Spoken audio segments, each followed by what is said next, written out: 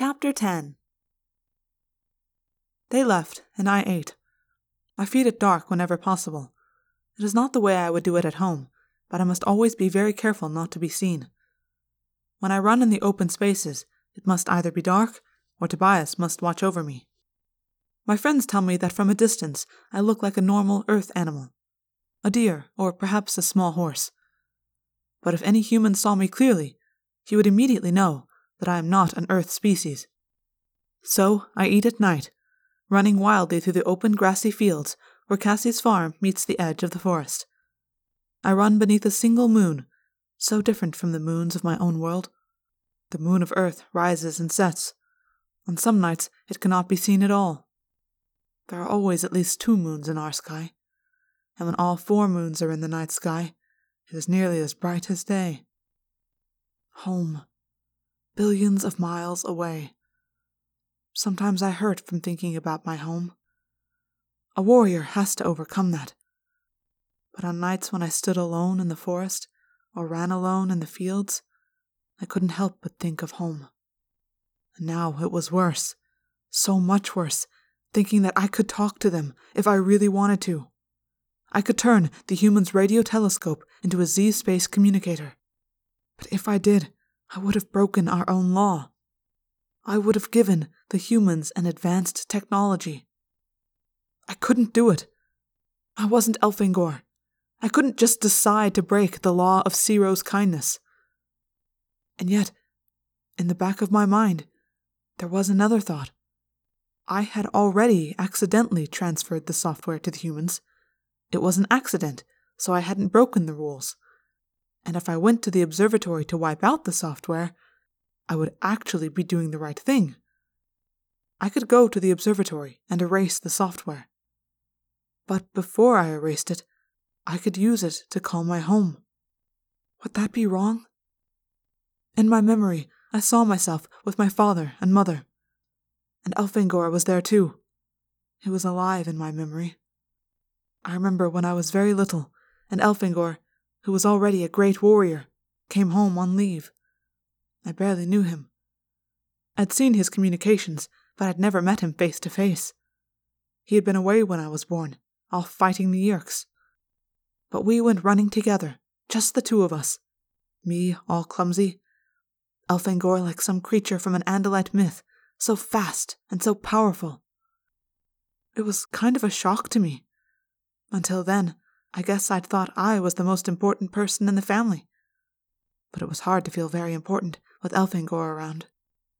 He didn't say much to me. He didn't give me some big brother lecture. He was just himself. He talked to me the same way he talked to my parents. He never treated me like a younger Andalite, and that was great. After that, there was never any question in my mind what I wanted to be when I grew up. I wanted to be a warrior. I wanted to be like Elfangor. And now he was gone. My parents might not even know. For sure they didn't know I was still alive. I slowed my run. I was far across the fields. I could see the lights from Cassie's farm. Foolish, I was so wrapped up in my thoughts that I had grown careless. I turned to head back toward the forest. "You might as well hang around for a while," a voice said. Cassie? She loomed up from the darkness. How had I missed seeing her? I looked closer. Cassie began to change. She kept her own human face, but the ghostly grey-white mane of a horse, and her legs ended in hooves, not human feet. "You morphed a horse," I said. As soon as she was fully human, she responded. "I do that sometimes. I like running. But don't tell Jake. He'd be mad at me for using morphing for personal things." "I don't believe he would be angry," I said. "I am no expert on humans, but I believe Prince Jake has a special affection for you." Cassie laughed quietly. "I doubt it. I'm just a friend. And a fellow Animorph." "Then why do you sometimes hold hands and intertwine fingers?" "Oh, well, you weren't supposed to see that." "Why not?" It's kind of a long story," Cassie said. "Just forget it, okay? How's your study of humans going?" "I have read the World Almanac." "So? What do you think? I think humans are interesting. Uh-huh. What do you really think? I hesitated. She seemed to want a more complete answer. But you can never be sure with humans. Often they become offended by small things. I think there is a second reason why the Yeerks wish to enslave your species, I said. Aside from being able to have a lot of human hosts? Why? They're afraid of you. Afraid of us? Why? She laughed. Have you been reading all the stuff about wars? Humans aren't just about fighting wars. It may seem that way, but... Every species fights wars, I said. Or most, anyway. In the past, Andalites made war on other Andalites. And the Hork-Bajir used to have a biological time clock that set them all warring every 62 years. As for the taxons, they are cannibals. Yeah, well, we humans haven't been exactly perfect. Every species has something to be ashamed of, I said. Every species carries some terrible guilt. She looked closely at me. I could almost see her wondering whether I meant Andalites as well. But she decided not to ask that question. Instead, she asked another. So, if it isn't the wars that bother you, what is it? You discovered radioactivity in 1896. In 1945, you exploded an atomic weapon. 49 years. In 1903, you flew for the first time. 66 years later, you landed on your moon. You really did read the World Almanac, didn't you? Cassie said with a smile. You're saying we do things quickly? I'm saying that if the Yeerks don't destroy you now, they know that 50 years from now, humans will be capable of faster-than-light travel. And 100 years from now, who knows? How long did it take you Andalites to do those things?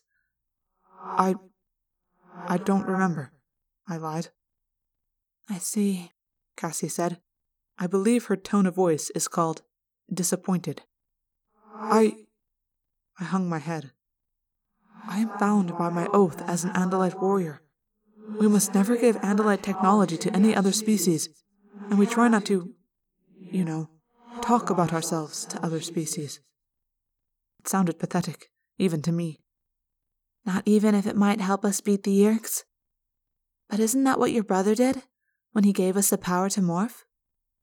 I could not think of an answer. It was true, of course. Elfangor had broken our laws. Did I say something wrong?